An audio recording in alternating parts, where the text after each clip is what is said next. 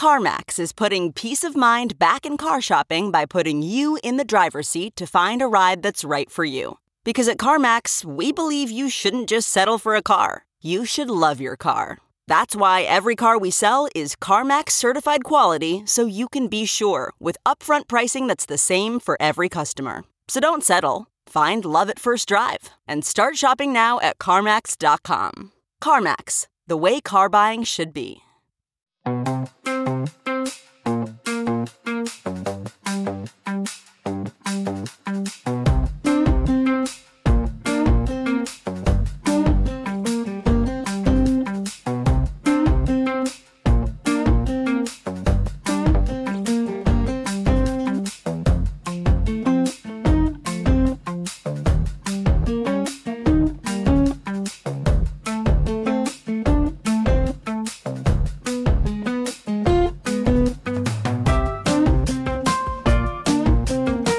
This is Josh Marshall, and this is the Josh Marshall Podcast. We are 1 week, I guess 1 week and minus 1 day from the 2022 midterm, and it's looking, kind of in line with the recent holiday. It's looking kind of spooky at the moment. I don't think there's any other way to describe it. We're going to get into that. We're going to talk about that. We're going to talk about a number of other issues, like this completely insane story from the West Coast about how this feral QAnon lunatic almost murdered the Speaker of the House's husband, who's, he looks like a pretty vital 82-year-old, but 82's old.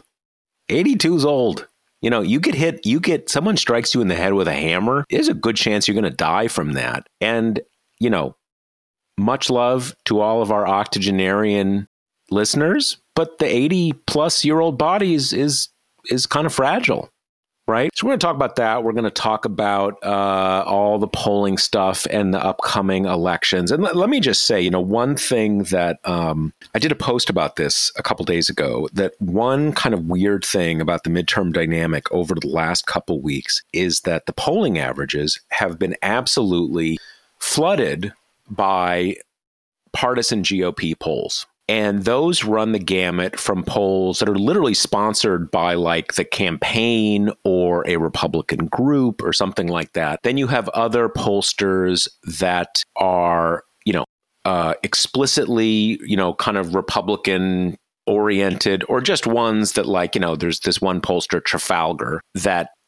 always has Republicans doing like 7 or 8 points better than other sort of legitimate polls. Now, one thing that has happened just in the last day or so, the thing that's happened is that has kind of changed. In the last 24 hours or so, we have had what we hadn't had in a while, which is a number of generic ballot polls from serious pollsters. And they basically show a similar story.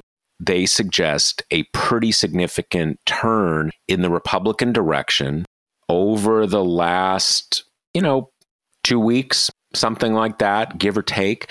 It's not 100%, kind of unanimous, so to speak. But just to give you a sense, there's a CNN poll that came out this morning that has Republicans up by 4 points among likely voters. There is a Quinnipiac poll that has Republicans up 4 points among registered voters. Those are the two. There's also a Marist poll that there's kind of an asterisk on this one. It's basically they have it dead even. And then actually there's yet another poll for Politico by an outfit called Morning Consult, which is one of these online pollsters, but one that's developed a pretty decent reputation over the last few years. They have Democrats up by 5. So if you're trying to look on the bright side, that's your poll, right? But overall, I think these tell a pretty common story. There's been a pretty big move towards Republicans over the last couple weeks. Now, what does that mean big picture? I think that means big picture that Democrats really need to pull a rabbit out of the hat to hold on to the House. anything's possible, but the odds don't look great in the House. And the odds, I would say, look maybe, depending, like 50-50 for the Senate. One thing I did notice this morning is there's actually a new poll out. I can't remember whether maybe it was Marist, a legit pollster that had John Fetterman up 4 points. The Monmouth poll. A Monmouth poll in Pennsylvania, and has showed pretty little change over the last few weeks. Now, that is over the last few weeks that, as I said, we have seen this shift towards the GOP. It's also after they had this debate where Fetterman visibly struggled to hear the questions because of this auditory processing thing he has as seems to be a transient thing that he'll eventually recover from, but from the stroke. And he speaks in a halting way.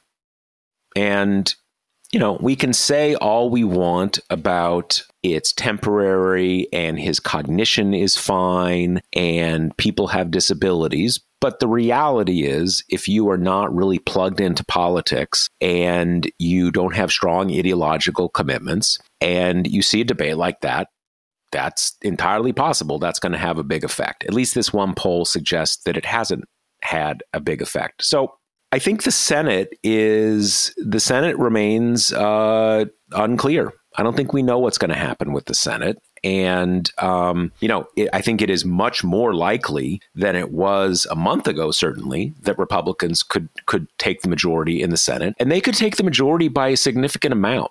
One of the dynamics of this cycle is that pretty much throughout, you have had a large number of races that are very, very close. Like I looked last night, and there were 7 races that were within 3 points of each other on the 538 averages. And by most definitions, a 3-point difference in a poll, that's a jump ball. That's a tie. I mean, it's not literally a tie, but that could go either way. So, and I mentioned this in a post last night, that it is entirely possible that next week Republicans could have a majority of 53 or 54 seats. That is entirely possible. It is also possible Democrats could have a majority of 52 or 53 or even 54. I think that's less likely. But if you just look at the polls, again, you've got lots of races that are basically jump balls. And what the Democrats have to be hoping now is that this shift in the trajectory of the race will not really affect. It's basically like 5 or 6 key Senate races that control the Senate is going to come down to. Is that plausible? Yeah, it's totally plausible. Is it as comfortable a situation as it seemed like a month ago? Not even close. And that's where we are, and that's what we're going to talk about. And we're also going to talk about, what I guess is just part of American politics right now, when you have, like the most recent assassination attempt of the Democratic Speaker of the House. And, another thing we're going to talk about is the way that it is treated. You have lots of big name Republican elected officials joking about the incident publicly. That's happening. And in the larger sort of Republican influencer world, you also have, there are a series of conspiracy theories out there that have, how can I put this? Because again, we've talked about before that, belief is a funny thing. You say you believe something. Do you really believe it? Or you just say it because saying you believe it is a form of aggression? In any case, lots of Republicans have decided that the attacker was either a kind of a hippie weirdo, or maybe there's something more sinister. Maybe it wasn't an attack at all. When in fact, back in the real world, this is yet another person jacked up over QAnon conspiracy theories about COVID and the rigged election and all the other stuff, this is just out there. So for a lot of the country, it's not even clear cut that this is the result of the years of Republican incitement to violence and the QAnon movement, which is, celebrated and encouraged by Republican office holders around the country. We know that in heated political times, some people will just do crazy things, resort to violence. And we know there was this case, I don't remember how many years ago, 4 or 5 years ago, maybe 3 or 4 years ago, where this guy who was a Democrat and was angry at the Republican, at the Republican Party, opened fire on this congressional baseball game and seriously wounded Steve Scalise, the minority whip in the House.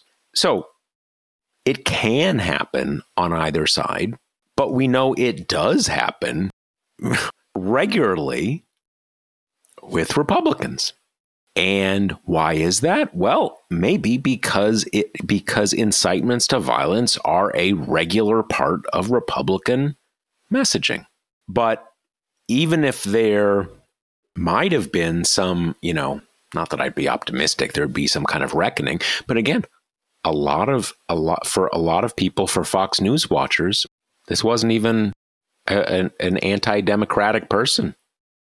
This wasn't someone who's been, posting QAnon conspiracy theories on social media for the last however many years.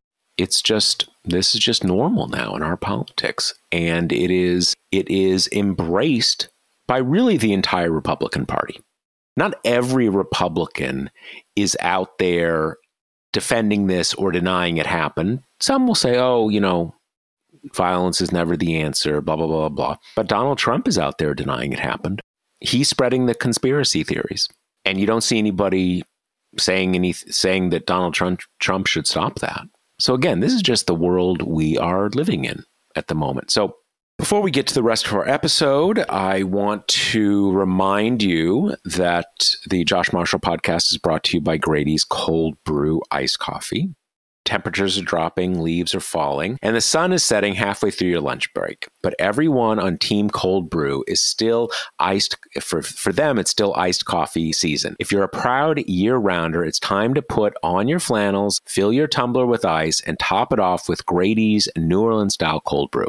With regular and decaf options, you can finally enjoy velvety smooth cold brew all day, every day, even in the depths of winter. Ready to savor every shiver? Get 25% off at Grady'sColdBrew.com with promo code TPM. That's Grady'sColdBrew.com with promo code TPM. Okay, Kate Riga, what you thinking? Yeah, I think we should start with the Paul Pelosi attack, which I'm sure our listeners are kind of well versed in by this point. But the broad outline is, early 2:00 hour in the morning. This guy breaks in through a sliding glass door, comes upon Paul Pelosi in the bedroom, who Paul Pelosi said he was asleep at the time.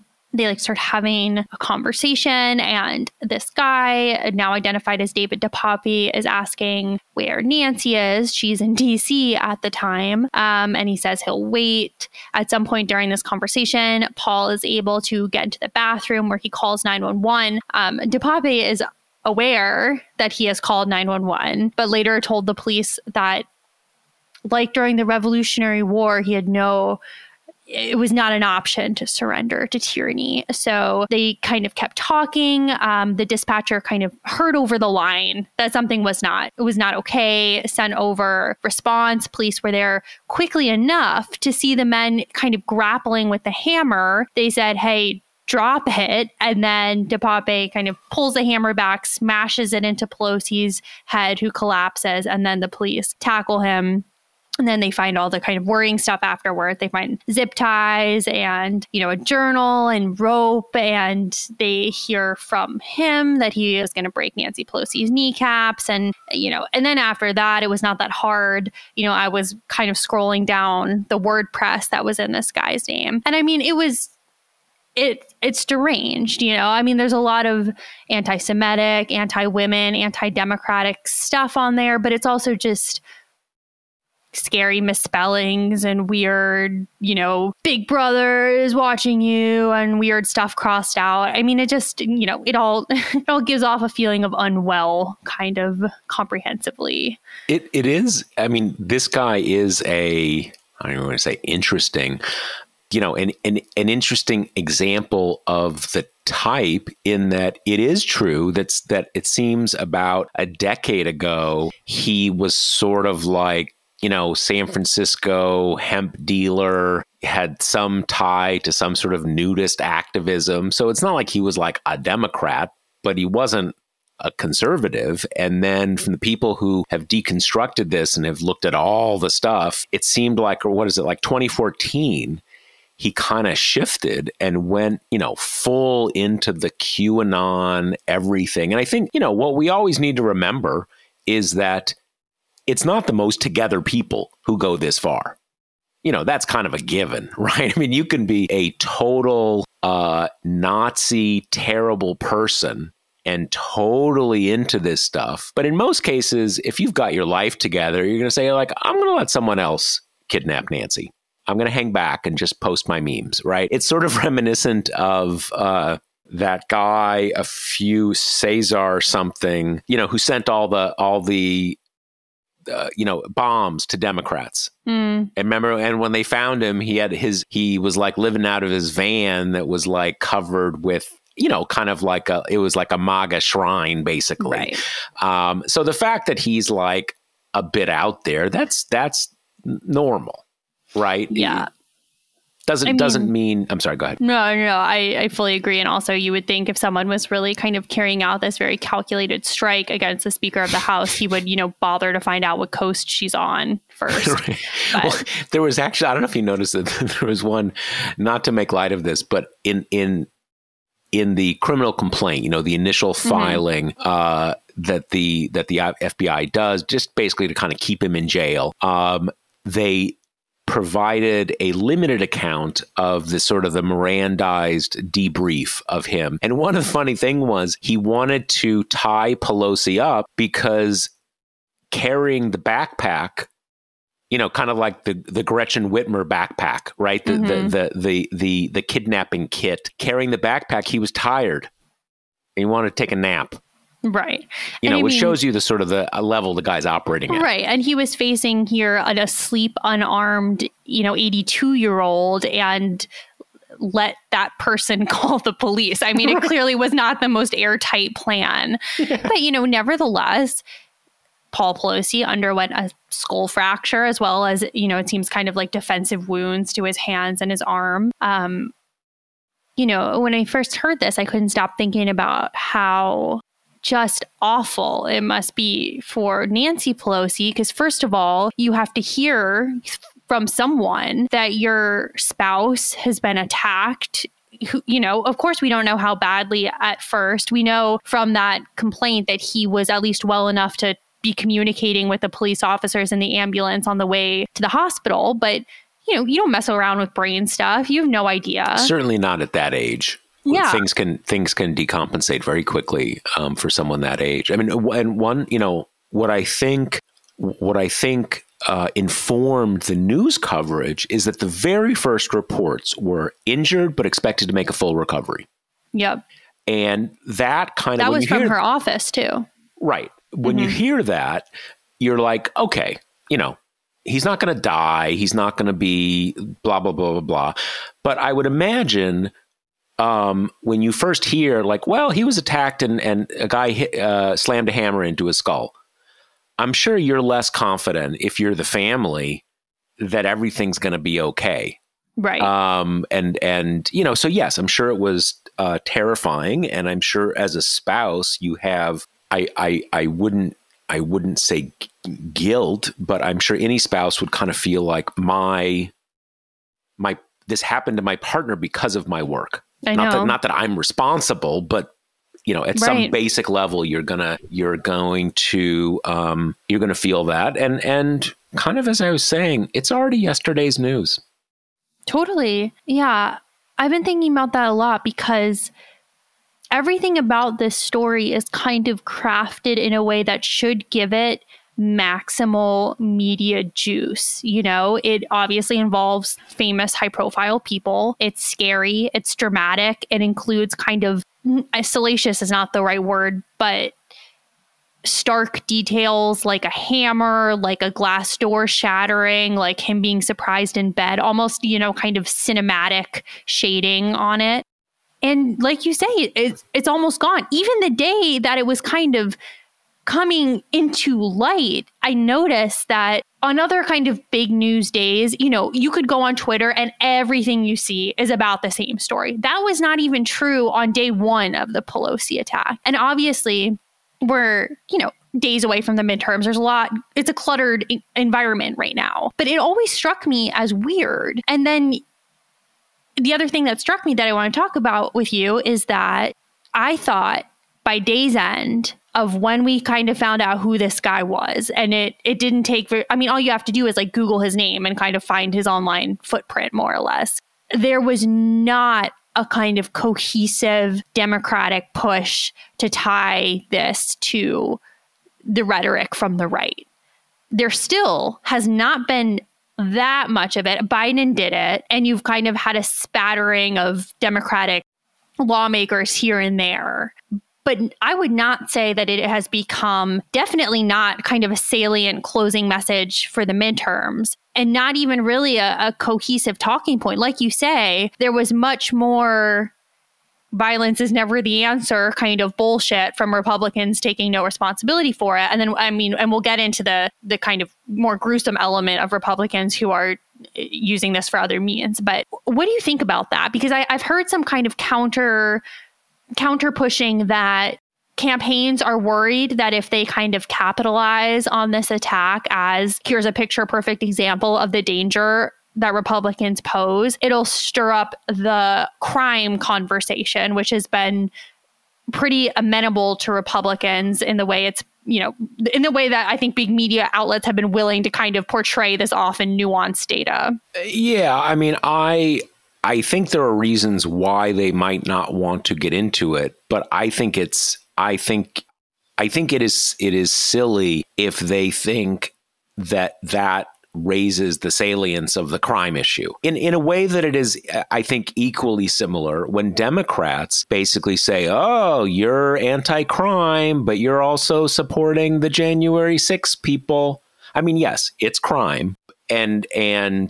But that's understanding things a little too literally. It is not, the crime thing is I see things happening I didn't see before. I heard someone I know got mugged. There's more shoplifting. Things feel chaotic. Certainly for most Republicans, and I think for a lot of kind of non-political people, they're not worried the Jan 6 people are going to show up at their house. They're not. It's not the same thing, and this isn't the same thing. I think the challenge is that some of this is on Democrats, but in a case like this, you kind of need the general public and the to be going berserk over it. It's kind of hard to run with that ball yourself at some level, especially. Again, that is the significance of what we discussed before, that the sort of the Fox News world are already has a counter narrative. Yep. Like, oh, you're saying it was a Trump supporter. You're saying it's a, no. This is some, kind of, Grateful Dead merchandise guy from San Francisco.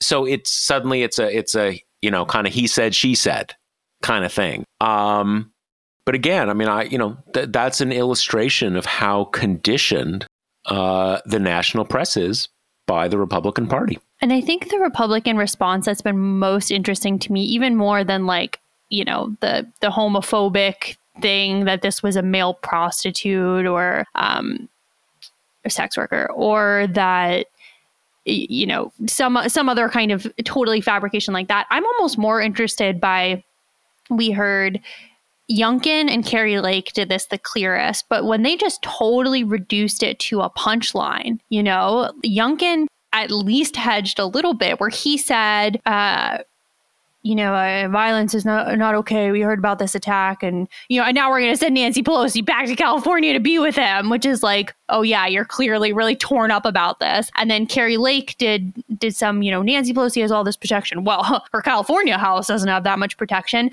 But then she goes on Tucker Carlson to talk about it. And I'm reading this quote. She says, we can't talk about all these issues because the media has told us they're prohibited. You can't talk about vaccines. You can't talk about elections. You can't talk about Paul Pelosi. Now you can't talk about Nancy Pelosi. And it's like, what are you talking about? I mean, you made a joke about an old man who was attacked seriously. The crowd yucked it up, thought it was hilarious. And then I guess the smattering of people saying, hey, that sucks is enough for you to go on Tucker Carlson and be like, and now we can't even talk about the Speaker of the House. I mean, it's so, like you said, it's just the machine is so well oiled that you've got the conspiracy theory tentacles. You've got well, she's evil, so it doesn't matter. We do not have to feel compassion for her or any other Democrat. This is funny. And then you've also got, I guess, like the Trump kind of occupying the middle ground of being like, I don't know, it's fishy, but, it's bad, I guess, kind of thing. Yeah, yeah. Well, the overriding thing is it doesn't matter.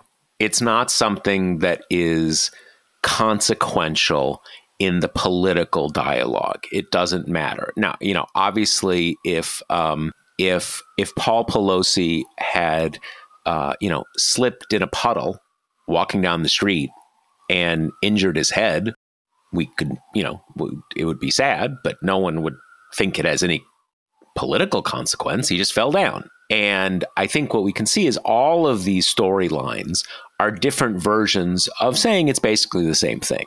Mm-hmm. It doesn't have anything to do with the political world. Yeah, I'm sorry he had to go to the hospital. Like, don't wish any, but like, it doesn't matter. And this is just, a small amount of this is the sort of the coarsening of our politics and stuff like that, but mostly not. This is that. This is mainstream thinking about politics for people in the Republican Party, and that is something that we are going to have to deal with for a very long time. We as a country, I mean, especially we as for people who aren't Republicans, have to deal with it in a more pronounced way, but for the whole country.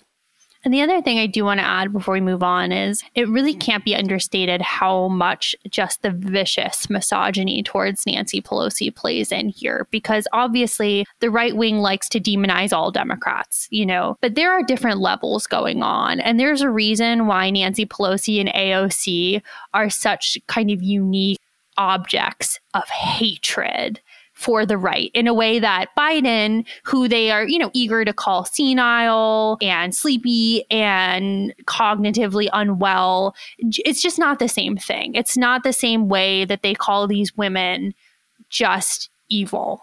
Not political opponents, but just incurably evil. I think the way that I would characterize it is that they have contempt for Biden, but most Republicans aren't angry at Biden. It doesn't even come, you know what I mean? They're not like, oh, Biden, I'm so upset. But as you say, with Nancy Pelosi, with Hillary some of the tonality is different. You're right. There is a depth of demonization that is perceptibly different. I mean, you had something like that with Barack Obama, but Barack Obama's a black guy, right? I mean, it's not rocket science. Right. Oh, and I guess just to kind of cap it off, last we heard officially is that Paul Pelosi had undergone the surgery to repair his skull and that he is still in the hospital, but came through it, okay, it seems. So, despite just the Republican ghoulishness about this, at the very least, it seems like he's going to be okay. And that is, thank God, right? That does not seem at all assured when you learned the details of this attack. Yeah. And I mean, I would assume, I mean, we don't know. I would certainly assume any kind of, I hope that he did not have a traumatic brain injury, that's a very specific thing about injury to the brain. But whenever someone that age has a trauma to the head in the neighborhood, in the skull is cracked open in the neighborhood of the brain, they're going to keep that person under observation for a while. Because obviously that's a very, just an inherently tenuous thing. Older bodies are fragile. Right. Okay, so we're going to kind of loop back to some of the polling stuff that you were talking about in the intro. And I think where I want to start is this dynamic of the influx of kind of GOP partisan polls that have been really dominating not just the landscape, but also these polling amalgamations, which is the shorthand that a lot of people have been looking to see where these races are, whether that be, 538 or Real Clear Politics. And one thing that I came upon, which I think is interesting, is that it's not just the influx of these either, straight from the Republican campaign or from these kind of GOP aligned outfits. There's also been a dearth of the bigger, more traditional news outlet polling, which is at play here. This is from a Politico article, but it said, in 2018, NBC News commissioned 16 polls from Marist College from September to November. This year, they've done no state midterm polls. NBC News has commissioned none. The Times conducted roughly 100 polls, mostly in House races in 2018. This year, they'll have done 4 House races and 5 statewide. I mean, that's interesting. That's a part of it that I don't think has gotten quite as much, chatter as the partisan poll piece. Yeah, I mean, the two things interact with each other. Polls and the aggregators have a big part of this. No one, like I mentioned at the beginning of the episode, that there's a CNN poll out this morning.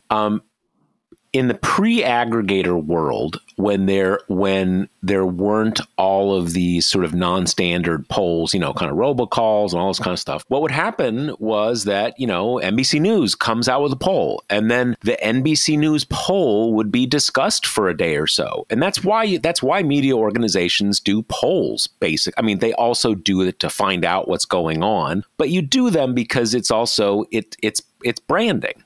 And what has happened, though, is that because of the aggregators, and I mean, they're not doing anything, wrong, because of the aggregators and the explosion of, non-standard, cheaper polling methods, you're just talking about where's the 538 average? Or where's the RCP average? So no one's paying attention to like who did what poll. No one cares about that. So the value to a media organization of doing a poll has gone down dramatically. And the other part of that is that it has become much more expensive because no one answers the phone.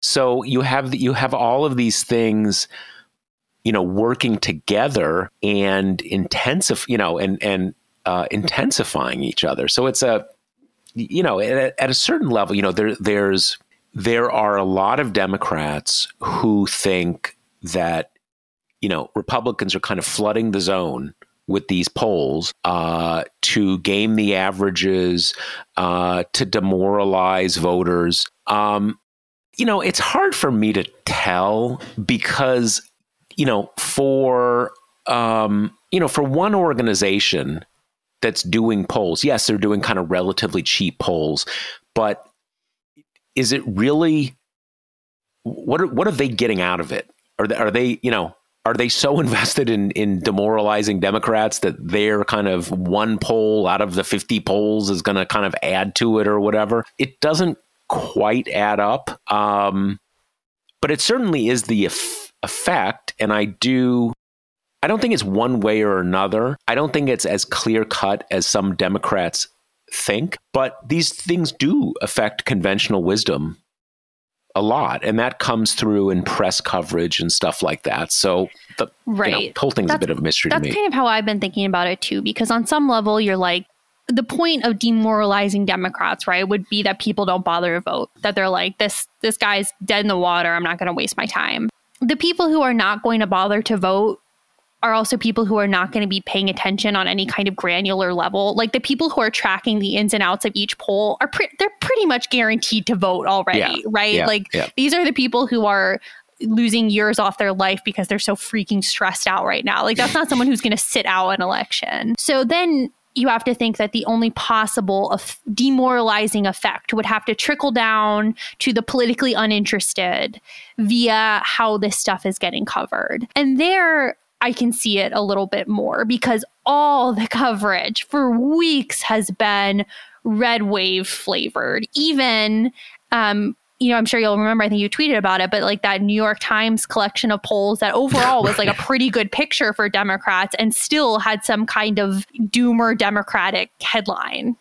Yeah, I mean, just for listeners, what this was, and this is actually one of the things that I found pretty striking over the last couple of weeks, is that the New York Times has this partnership with the Siena poll, which is that partnership has been really pretty good over the last few cycles. It's really one of the ones that I look at most closely. And so 10 days ago, 2 weeks ago, they did 4 House races. And these were supposed to be, kind of key swing districts. And when the results came back, one of them was tied and Democrats were ahead in the 3 others. Now, that doesn't mean Democrats are going to win the House, right? And I think that overall, when they published that story, it was still a reasonable interpretation of the overall situation that Democrats are really behind the 8 ball. Right. It's a rough environment for Democrats. But what they ended up having to do is like these 4 polls show how Democrats are really struggling, when in fact, as you said, Kate, they didn't show that at all. They actually showed Democrats doing surprisingly well.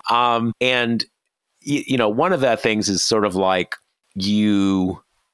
at some level, you've already decided what the storyline is and you're going to make it work regardless. I think a more generous read of that is the overall story is that Democrats are struggling.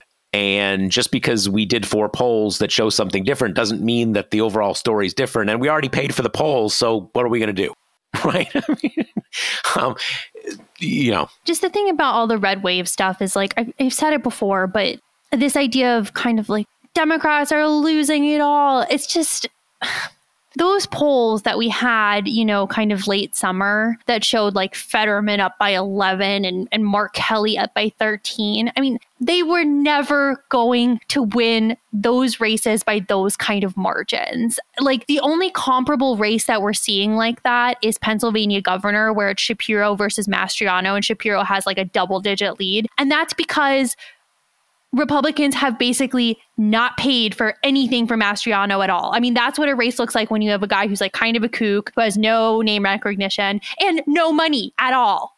At all. That's what happens. But in any other race, when you're going to put resources behind a candidate in a clutch Senate race, that is going to be a close race. That is, I mean, it just is, unless you've got like a Roy Moore situation. Even flawed candidates of the type of like Oz or Walker are still going to hang in, So this kind of idea of like Democrats have blown it all and Republicans are getting all this momentum, it comes from a true trend, which is that in some of these races, Democrats were enjoying what I thought at the time seemed like inflated leads, and now it's kind of come back to earth, and all the races we thought were going to be close are very close. But that is, I mean, stepping back from these like momentum pieces, which I know why news outlets like to write them because we love a narrative, right? We love making facts into a story. But stepping back from that, where are we now, right? The Senate is basically a toss-up. The races, Pennsylvania, Wisconsin, Arizona, Nevada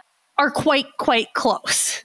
Like we always, and Georgia, like we always thought were going to be close. So just, I don't know, just for our listeners who have a predilection towards doom at these times, like, we never thought it was realistic that like Democrats were going to friggin' crush the Senate and we're going to come out with huge majorities. That was just never realistic. And where we are now is probably where we kind of would have guessed that we would be this time last year, except maybe we would be surprised that Republicans weren't just cleanly leading in both chambers across the board. Yeah. I mean, I would say, one thing, I mean, look, you can be doom and gloom if you think that the Democrats might be about to lose both chambers of Congress. That is entirely possible. and that will be a very negative outcome. I think that what you see in this kind of,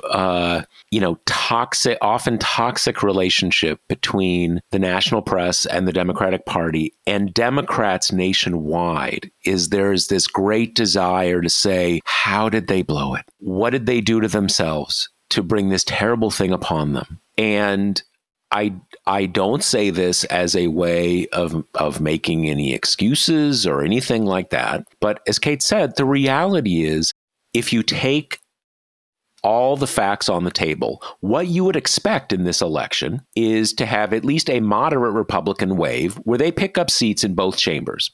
And the House is close enough that you'd expect them to take control of the House. So the fact that we were thinking that other outcomes were or are possible, that's the outlier. That is the strange thing. I mean, there's again, I have always thought that one of the takes on political media coverage is the reporters are mainly Democrats, and so they're biased in favor of Democrats. I think the reality is a little different. The reality is that yes, certainly journalists are more democratic than the population at large. There's no question about that. Kate and I, who've worked in different media contexts, can tell you that. That's definitely the case. But what that does is it creates this dynamic, A, where reporters are usually falling all over themselves not to be biased, and also because they're constantly being accused of being biased, that there's some overcompensating. But the other thing is they end up being kind of part of the same psychodrama that is where a lot of Democrats live, frankly. What did we do wrong? This kind of, and I want to say there's a couple meanings of doom and gloom. The result of this election may be a bad result. There's no question about that. But there's a different sort of tonal quality when you're like, oh, how did we bring this on ourselves? What were all the missed opportunities? Blah, blah, blah, blah, blah. Sometimes you lose an election because a lot of people in the country are in a bad place. And,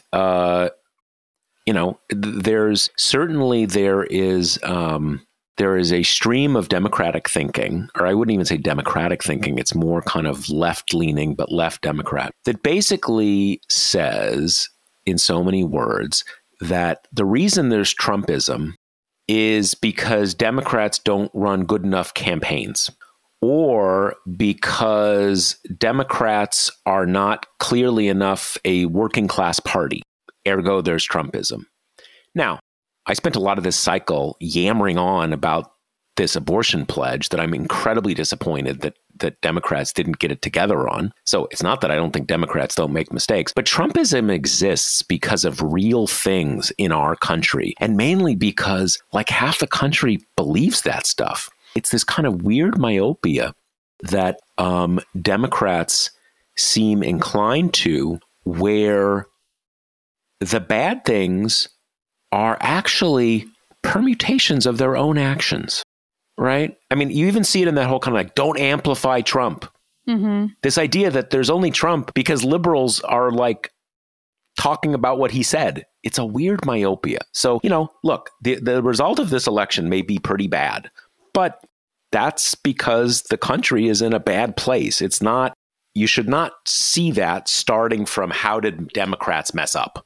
Right. Okay, and the other thing I want to talk about, which, I don't know, hopefully optimistically will help maybe be somewhat of a balm for people's like super doom and gloom anxiety, which is that I think sometimes we've been talking about the elections as if, the election is the end point, right? That's all that we're talking about. That's all that we're building to. So let's just take a few minutes and kind of explore what these scenarios would look like based on who wins, what chamber, what splits there are, because this election is important, of course.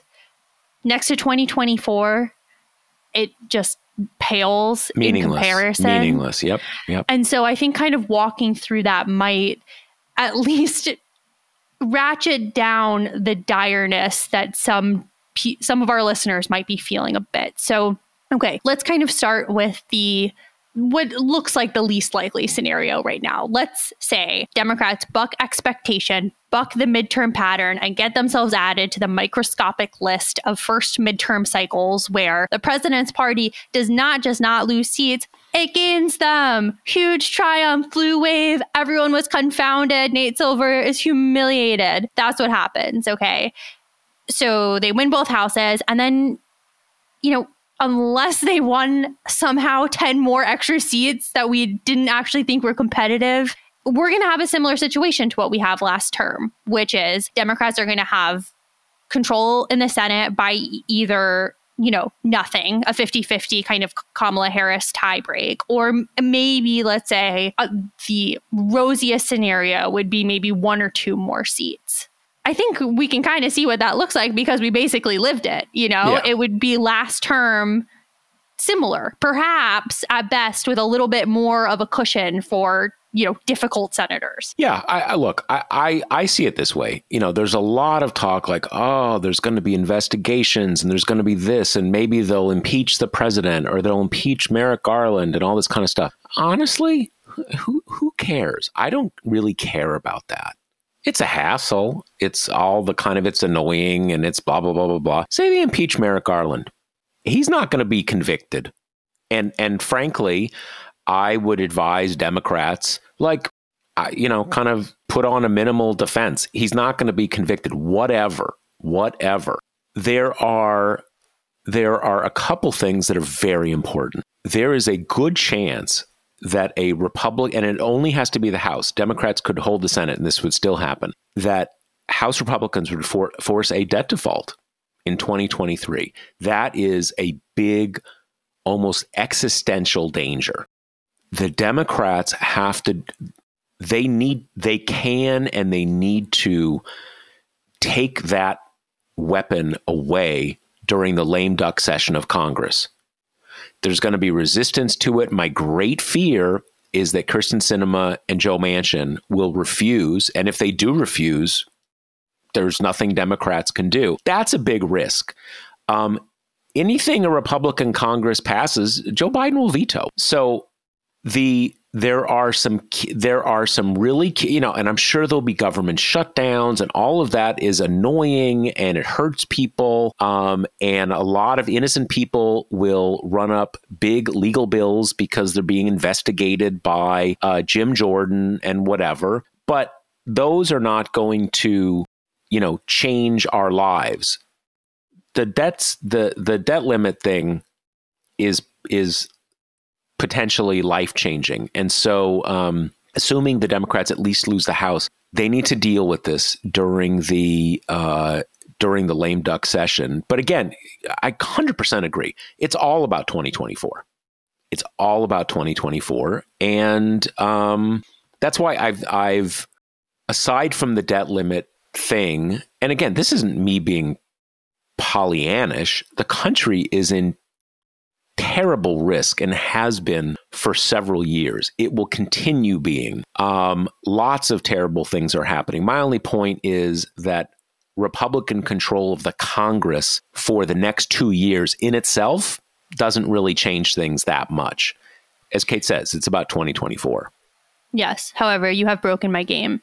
So where I was initially was saying, what if Democrats win all of Congress? And then you got into the debt ceiling. Yes, that thing. Okay. Yes. But that's fine. Okay. They win all of Congress. It's kind of like last term. It'd be huge, right? They could legislate. They could come back to some stuff that they couldn't get done before. If they have a couple buffer seats, they could probably do more Build Back Better stuff that Manchin and Sinema wouldn't allow for.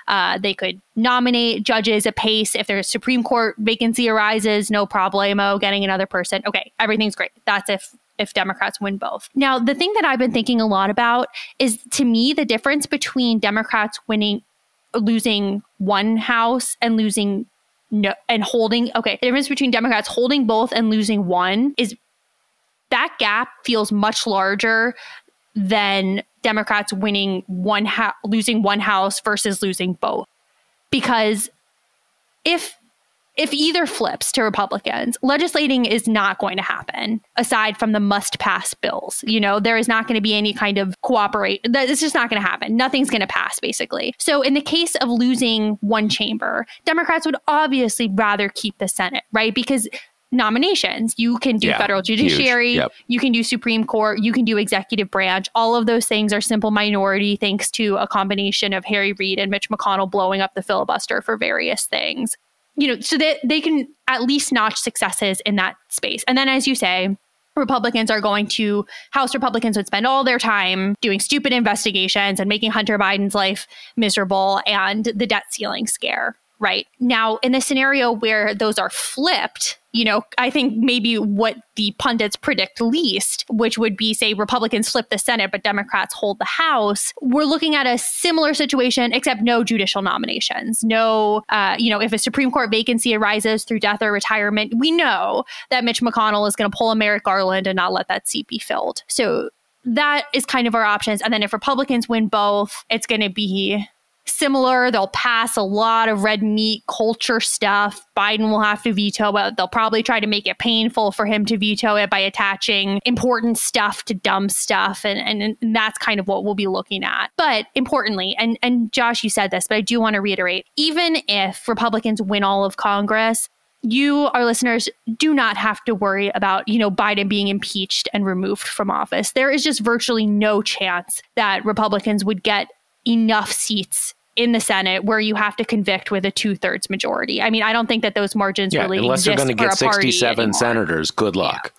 Yeah, exactly. that's not going to, and that's why I do think Democrats need to kind of internalize when Republicans say we might impeach Merrick Garland, we might I think you just have to say okay, right, go for it, because I know the Democrats still respond to that like they clench up, and it's foreboding. What do you mean you're going to impeach Merrick? What do you mean you're going to whatever? Who cares? That is just take the power of that away. And the one issue is, and I think this is where these things do count, is that if you lose a lot of Senate seats, there's the 2024 is a replay of 2018, right?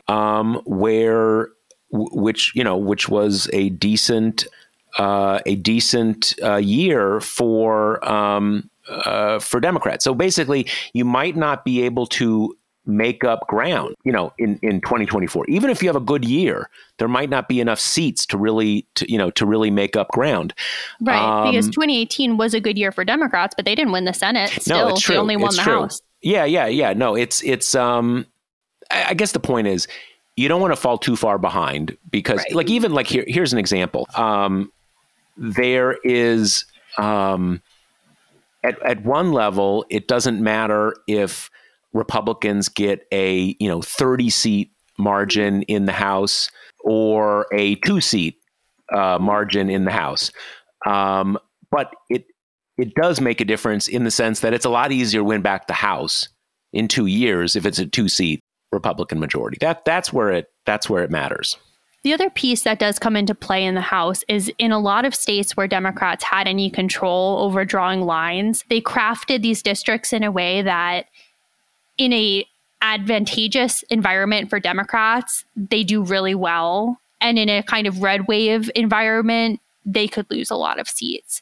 So I think there's also a dynamic where if Democrats lose a lot of House seats, there'll be a lot of coverage of lost 8 million seats. And of course that would be bad. But a lot of the Democratic strategies in these states they control was the idea that instead of kind of loading all of their people into one district and making that a super safe Democratic hold forever, spreading it out more. So these seats are Democrats plus 4 or 5, which in a red wave year means that they could go the other way. But in an advantageous year, then you get the benefit of getting a lot more seats for your buck. So that's also a dynamic that's at play here. Right. Well, we will, in our next episode, we will know what is in the wrapped up box. Oh, isn't that creepy to think about? Although I'll tell you, though, we may not know we may not, it's entirely possible that we will not know who controls the Senate. Probably not. Yeah. Because you're going to have ongoing counting. You have the possibility of a runoff in Georgia. Pretty high. I mean, almost, I would say a likelihood that you'll have a runoff in Georgia. One of them has to get 50% to rule that out. But in any case, I think we'll probably know the big picture by then. Or at least know more than we do now. Yeah, more than we do now. More than we do now. So let me remind you that the Josh Marshall podcast is brought to you by Grady's Cold Brew Iced Coffee. You can get 25% off at Grady'sColdBrew.com with the promo code TPM. And we have an election event tomorrow at 6 p.m. So that's tomorrow, Thursday, November 3rd at 6 p.m. I'm going to be with Steve Clemens and Adam Jentelson, and we're going to talk about how the midterms went. What the Democrats did right, what they did wrong, some about the internal dynamics of the Senate. Why wasn't there a push on Roe, kind of a Roe and reform pledge? So this is going to be a really interesting conversation.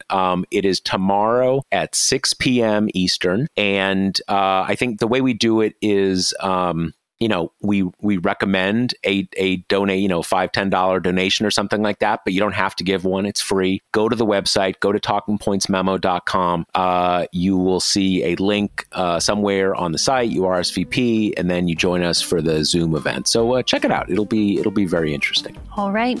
And after that, we'll see you in a few days, in a few monumental days. Monumental days. Talk soon. All right. Bye. Bye. The Josh Marshall podcast is hosted by me, TPM reporter Kate Riga, and TPM founder, editor-in-chief Josh Marshall. The show is produced by Jackie Wilhelm. Thanks to Why Not Jansfeld for our podcast theme song, and thanks to all our TPM members who make this possible. Rate and review us on Apple Podcasts, and subscribe wherever you listen.